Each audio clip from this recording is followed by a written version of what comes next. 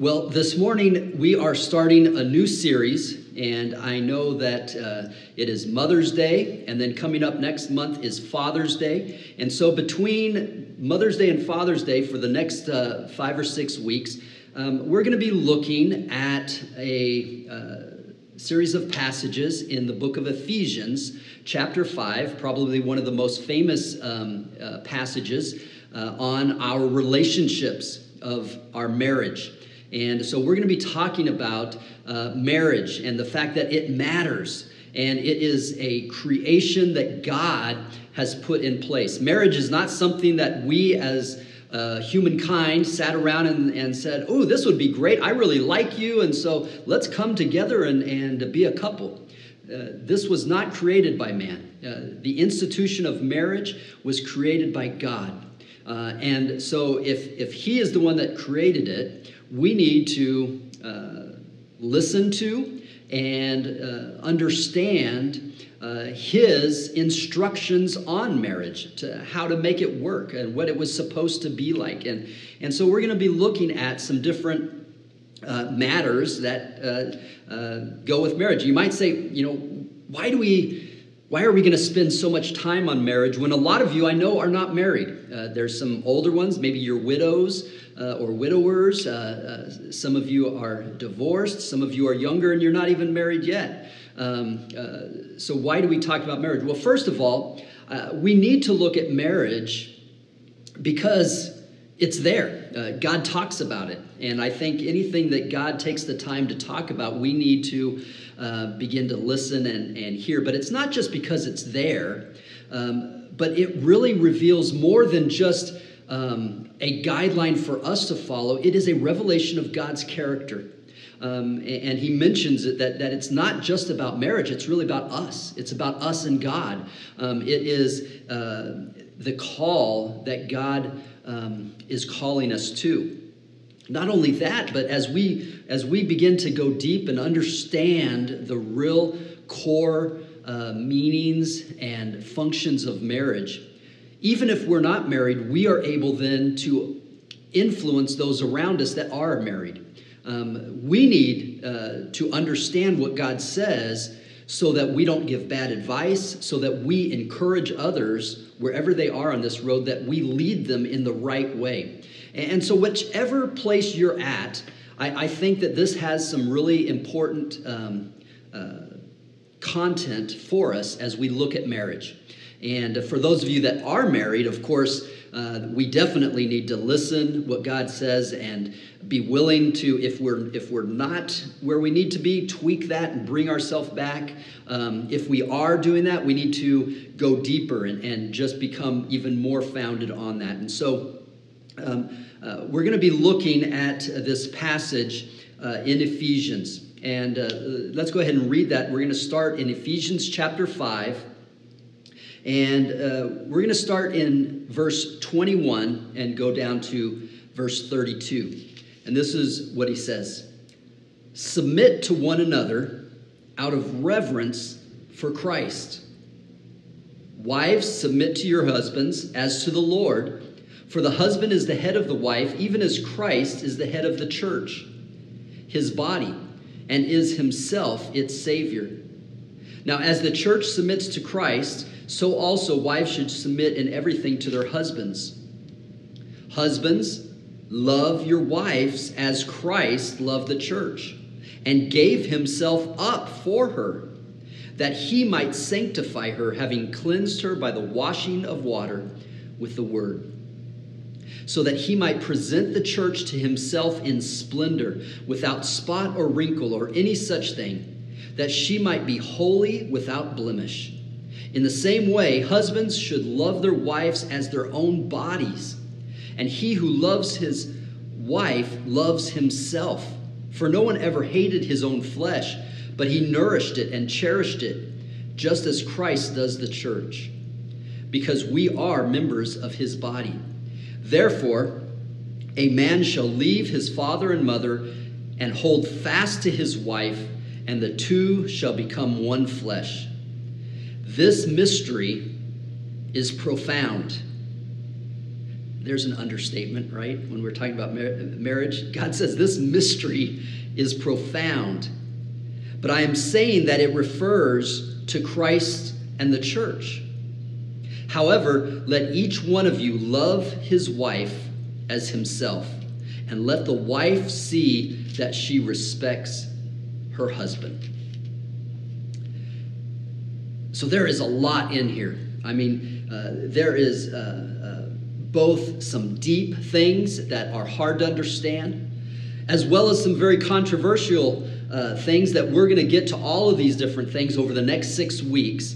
We're going to take time and really dig these out. But we really want to come back to the very beginning. Today we're going to look at what is the source of marriage? What makes marriage possible? What gives us the power to create a good marriage? I think any of you that have been married or are married realize that it's hard work. And sometimes, even though you want it to work out, it seems like we just mess it up. And so what is the source? How does this work? How do we find the ability to make it work, especially when things have happened? There are wounds. There are differences in our personality that just seems like we can't get over. And yet, we're going to look at today, there is a deep ability to make this happen, and it is through one thing. And really what it is through, it is through addressing the main enemy of marriage. We need to understand, we need to know what the problem is before we can take care of the problem. And in verse 21, it gives us the starting point. Now, when we look at verse 21, we need to understand what it came out of, because remember, always look at the context of the whole passage. And this whole passage of chapter 5 is about God showing us how we are to be as redeemed people, that he has saved us, he has transformed us, he has chosen us. So therefore, we need to walk accordingly. We need to begin to enter into that life that he has now given us. And so in the previous chapters, he has just said, if you go back up to verse 15 of chapter 5, it says, "Look carefully then how you walk, not as unwise, but as wise, making the best use of the time, because the days are evil." And it says this, "Therefore do not be foolish, but understand what the will of the Lord is." So this whole rest of this section is going to be God showing us what the will of the Lord is. And he kind of summarizes it in the next verse, and he says this, "Do not get drunk with wine, for that is debauchery." And wine is a single thing, but he's not just focusing on wine. He's using that as a symbol of not being drunk on the things of this world. Do not be so focused that that is your goal, that you find pleasure in the world, and that is your main pursuit. But don't do that. Instead, it says, but be filled with the Spirit. So here's the key. In everything we do, so that we can walk as wise people in all of our relationships, we need to not walk with our eyes focused on the things of this world, on how we feel. You see, wine and pleasure, they all cater to how we feel. They make us feel good. It says, don't seek out the things that make you feel good, but to really enjoy life, to fulfill your calling in Christ, do this. Be filled with the Spirit. So being filled with the Spirit, walking in the Spirit, looking to the Spirit as your guide, that is going to be the source of everything we do. We need the Spirit. We cannot do it on our own. Now look at what it says in verse 21. Let's come back to, we've read this. It says, submit to one another out of reverence for Christ. Now you notice many times we say, we think of the submit word and we only connect it to wives. That's not right. We are not reading it correctly. We are all to submit to one another. The will of God, if we are to walk properly, if we are to be filled with the Spirit, the very character of being filled with the Spirit is a humble heart of submission. So we are to submit to one another out of reverence for Christ. The very goal of following and worshiping Christ is shown by submitting to others. It's not in a religious act. It's not in coming to church. It's not in singing songs and doing all these things. The greatest sign and gift that we can give to God out of our love for God is to submit to one another. But the only way we can do that is through the Holy Spirit.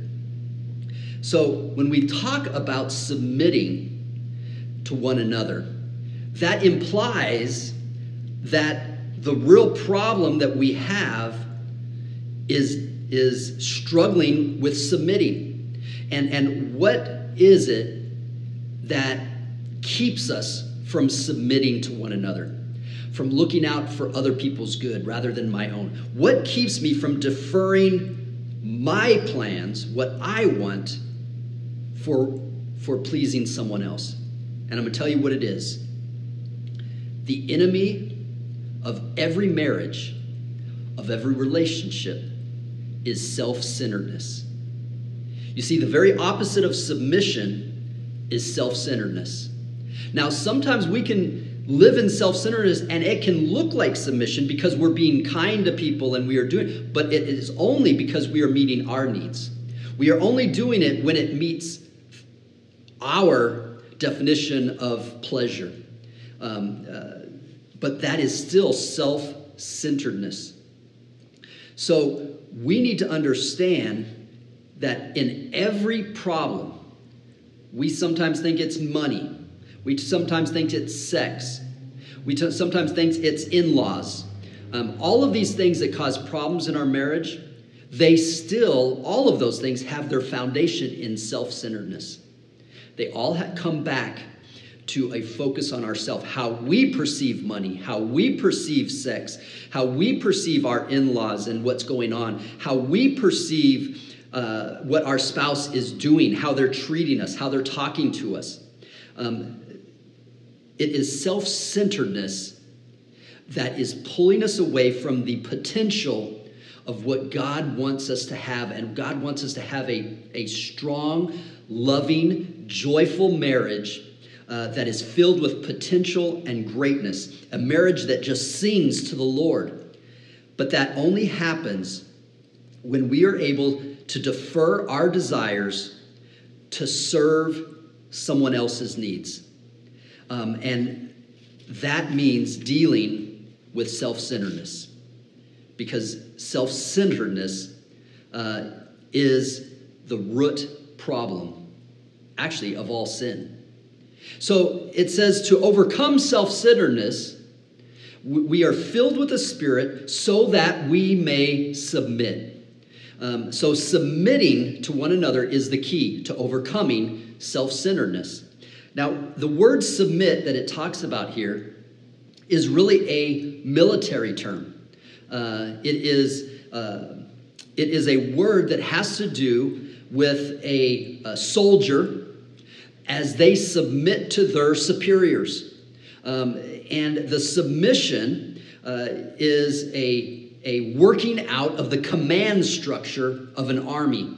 It is not about lording over someone, and it is not about becoming a slave. It is about finding your place in the army to accomplish a great goal.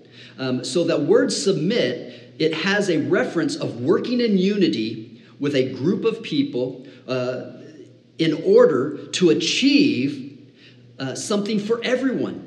So in other words, it's the picture of a soldier who puts his own needs aside for the good of everyone together and works together to fight alongside one another. And as he submits to his fellow soldier and to those in charge, they are able to win great battles. We see that submission of finding that place of a purpose that relates to the whole rather than an individual purpose allows them to even defeat enemies at great odds. And so this is what it's referring to when it says we need to submit to one another. We need to understand that there's an enemy out there. And so it is not an individual thing. Well, I'm not going to submit to them because they're, you see, that's not the focus that we're supposed to have when we are submitting. We submit because we are going to defeat the enemy who is trying to destroy everything that Christ died for. And so when we begin to submit in that way, that I am going to put my needs aside and I'm going to serve one another because we are fighting together. We are fighting for one another. It changes how we see that. Now, the problem with submitting, a lot of times, is made difficult because of the wounds that we have. Just like a soldier, it's hard for them to fight when they're wounded. And many of us in our relationships find ourselves wounded. Maybe we are wounded from our past growing up in our homes, how we have seen relationships, how we have been through things that have been very hurtful. And there are people that are very wounded. Sometimes the wound is in the current relationship that we're in, that we feel like we have been wounded by our spouse. Maybe it's wounds that come from outside of our marriage in the workplace, but those wounds still affect us as we relate to one another. And the big thing in this society, we have treated wounded people with this idea that we need to bring healing. And we have treated them as the biggest thing that they need is they need to regain their self-esteem. And it's not that is not true. We do have compassion. But the problem with that approach is that we need to pamper that person. That person needs to find renewed self-fulfillment. The problem with that is it assumes that the woundedness creates the self-centeredness. Because many people that are wounded, we see how they lash out at people. And we say, oh, they're lashing out because they're wounded. As if the woundedness has caused the self-centeredness. We see people that have deep wounds in their past. They tend to be very self-centered because they've had to learn that no one else is going to take care of me, so I'm going to take care of me. But the problem is when we begin to encourage them to take time for themselves, to discover themselves, to find themselves, what we end up doing is actually aggravating the self-centeredness even more. Because here's the problem. We've got to come to this thing, and this is what our world does not agree with. See, our world views every person as naturally good, and that everything that is wrong has come because of the wounds that have happened to them in their life. And yet the Bible tells us just the opposite. In fact, the Bible tells us we are naturally self-centered. In fact, the brokenness happened well before our wounds. In fact, we are all self-centered before anything ever goes wrong in our life. And until we accept that, we can never deal with our wounds without taking us even deeper into that self-centeredness. Now, when we are wounded by one another, by other people, by circumstances in life, we do need to understand that that does aggravate our self-centeredness. It makes it worse. It's kind of like, yes, our self-centeredness is there already, but then when we're wounded, it just makes it worse. It just seems to twist it. It seems to bring just a smoke screen to where now we can see nothing else but our self-centeredness. And so the wound does need to be treated, but we need to begin to gently treat the wounds with the understanding that the answer to my wounds is not finding my own place, but the answer to our wounds is only found in Christ. You see, the only source we go back to the beginning, the only source of defeating self-centeredness is not, well, if I just can get everything I want, then I'll be happy and everything will be fine. No, because that never happens. The only hope for self-centeredness is Christ. It's the Holy Spirit. And so we need to encourage one another, or even ourselves. When we find ourselves wounded, we need to understand that we cannot be driven to care for ourselves. We need to be driven to Christ, to say, God, I need you to heal me. I need you to be the source of my pleasure, of my fulfillment, of my identity. That even though I'm wounded, I find healing in you. I don't find healing in just taking away the pain and dealing with the symptoms. And so in our marriage, also, we need to be careful that we don't just try and pamper our egos, but that we bring each other to Christ. In fact, that is the ultimate ministry of marriage. It is to serve one another out of reverence for Christ. It is not to, I know the world sees marriage as just to find this romantic connection. Like in the movies, we know that great movie when she sees him and she says, "You complete me." And so we're looking for a marriage that we think the healing of all the wounds will be found just by the other person treating us in the right way, and therefore we will experience a completion through the other person treating us in the way that we want to be treated.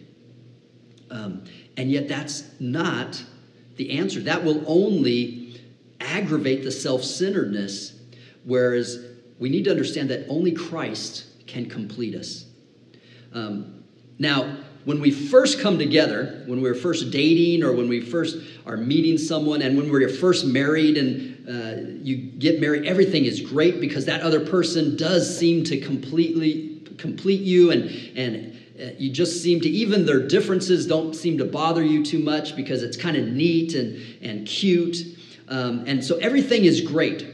But here's the thing, the longer you're married, or the longer you're with anyone in one place or one experience, you will start to see more and more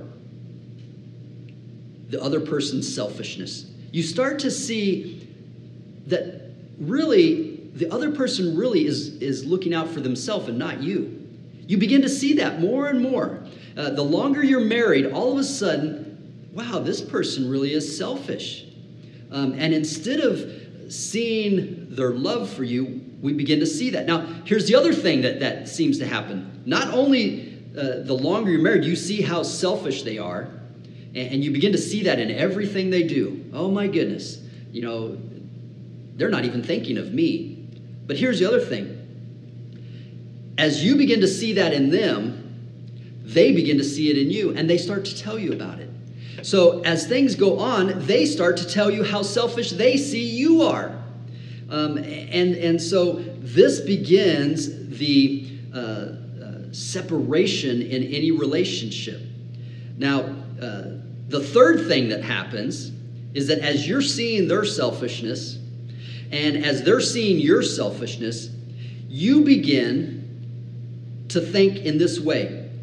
Yeah, I might be selfish, and yeah, I do those things, but you don't understand. If you understood what I'm going through, that's understandable. But my selfishness is nowhere near as bad as your selfishness. That's the third thing that happens. And so we would say, if you would just understand, then it would work out. But see, the problem is they're thinking the same thing. We begin to see our selfishness as not as big a deal as the other person's selfishness. And that is the enemy that pulls us away from what God wants to accomplish in our marriages. So what do? When we're in that situation, we can go one of two ways. The first way is you can decide that your woundedness the things that you have been wronged in, the unfairness that, hey, wait a second, I'm just not getting my fair share in this marriage. You know, I love you, but we need to get this right so that, because I'm not being treated right. You can think that is more important than your own self-centeredness. That's one way you can go. That you begin to say, yes, I understand I'm a little self-centered, but really my woundedness is much greater than my self-centeredness. In other words, you have wounded me more than that I deserve. And we begin to go that way. And when we go that way, what happens, we begin to negotiate. We begin to say, hey, wait a second, you need to give me what I want. And if that does not happen, this is where there are splits and divorces. And if there's not a divorce or if there's not a split, what happens is, and this is what happens a lot of times, because the other person is feeling the same way, you know, we say, you need to understand how I'm feeling. If you just understand how I'm feeling, then this can work out. But the problem is they're thinking the same thing. And what happens is we begin to bargain with one another. And so husbands and wives, now we don't always say it out loud, but this is what we fall into this pattern. You know what? If you don't bug me about that, I won't bug you about this. And so we begin to negotiate a ceasefire. But the problem with that is we're still living under the cloud of self-centeredness. We're still more worried about ourselves, of what I'm getting out of the marriage, rather than what I am giving to the other person. And what happens is those marriages can look very happy because you can learn to, okay, we've got an agreement and you can learn to live that. But the problem is it may look happy on the outside, but there's no intimacy. And we're going to see as we go on that's not the purpose of marriage. The purpose of marriage was not just so that you won't be lonely anymore, that you'll have someone to come home to. I mean, that's great, and it does accomplish that, but how many know that you can be more lonely in a bad marriage than you were ever in no marriage? Sometimes you feel like, I'd rather not be married. I would be less lonely if I was by myself than with you. And let's be honest. We have felt that before. We need to be honest with that. But that is because we have entered into this bargaining, and either we come to an agreement and then it's just a cold existence from then on out. There's no intimacy. It just becomes a contract. And that's not what it was meant to be. Or you can go the second way. The second route is we can determine, as a Christian, I am going to determine that this scripture that says I am to submit to one another out of the reverence of God, I'm going to determine that my wounds are not as important as your needs. That happens when we begin to understand that God will treat my wounds. I will rely on God to give me my fulfillment and my healing. But your needs are way more important to me. That I'm going to determine that your needs are going to be my focus. And I will leave my woundedness up to God. And that takes a determination. But what it really takes is it takes the Holy Spirit. Remember, we've said that. You cannot do that on your own because we are consumed with our self-centeredness. And so we need the Holy Spirit. And that takes a submission. God, I'm going to submit to the Holy Spirit because I am determined that I want to put the other person's needs first. I want to be a servant to them. In this marriage, you have called me to this marriage to be a minister of the gospel to my spouse. And I cannot be a minister to my spouse if you do not become the minister to my heart.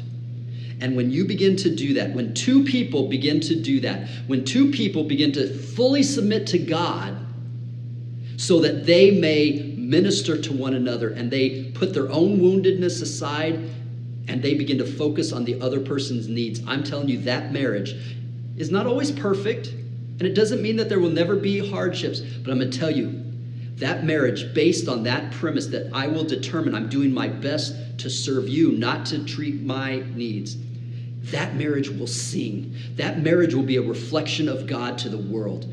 That marriage, although not perfect, will be great. And here's the thing. What if even only one person in the marriage decides to do that? Because maybe many of us are that way.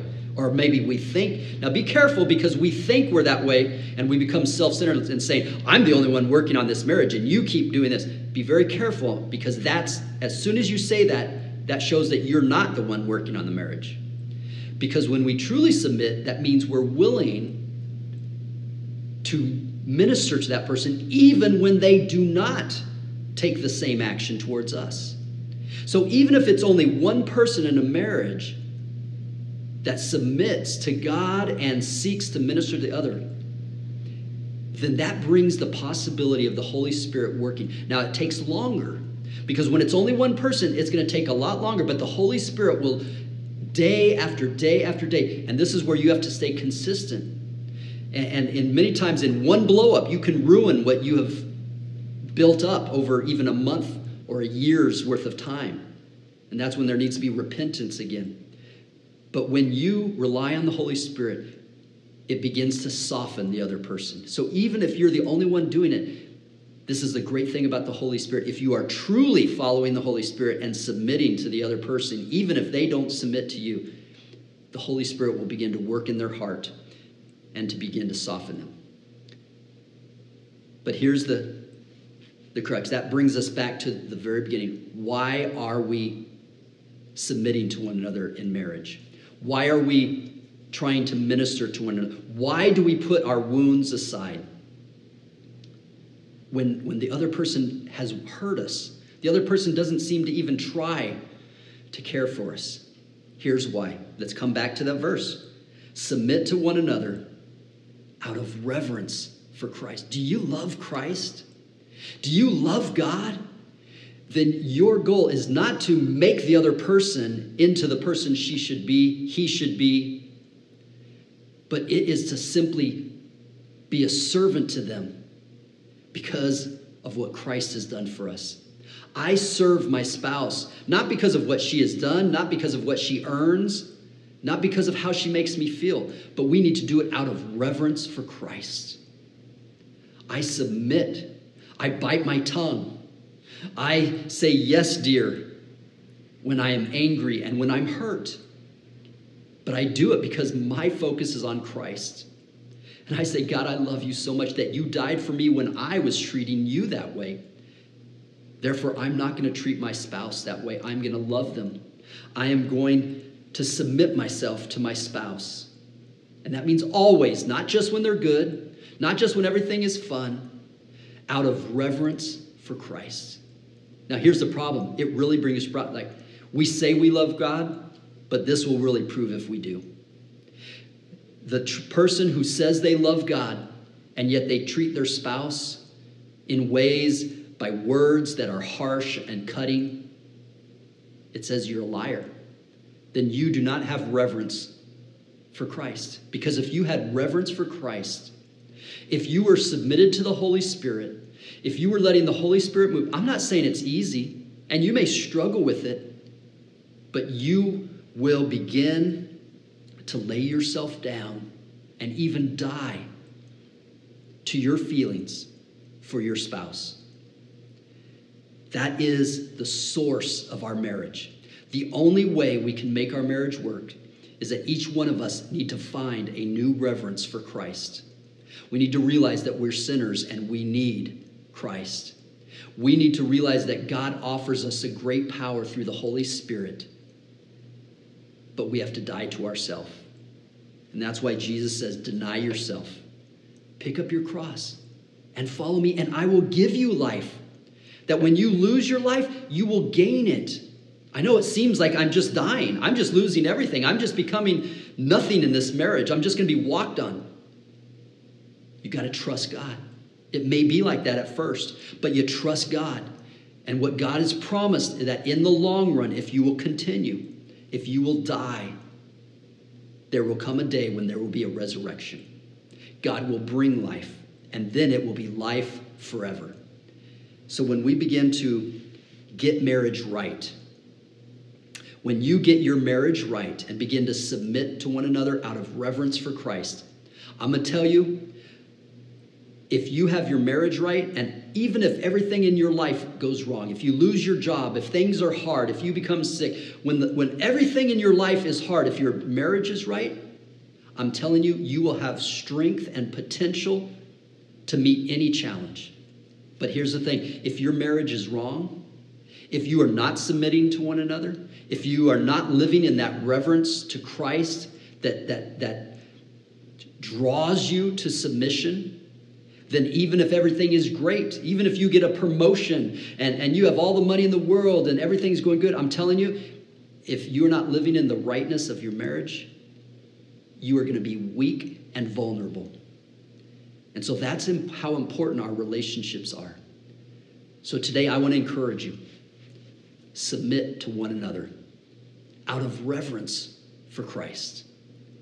Be filled with the Holy Spirit, and he'll help you do it. You might be saying, I can't do it. I can't do it. Trust in the Holy Spirit. Seek the Holy Spirit. Let the Holy Spirit fill you with so much of a revelation of how much he loves you. Because when you know how much God loves you, then it'll be easy to submit. When your fulfillment comes from Christ, then it's easy to be vulnerable with your spouse because you're not relying on your spouse for your fulfillment. Christ is our fulfillment. So I encourage you, submit to one another, and let's begin to enjoy the marriages and relationships and homes and families that God wants to give you. Let me pray with you.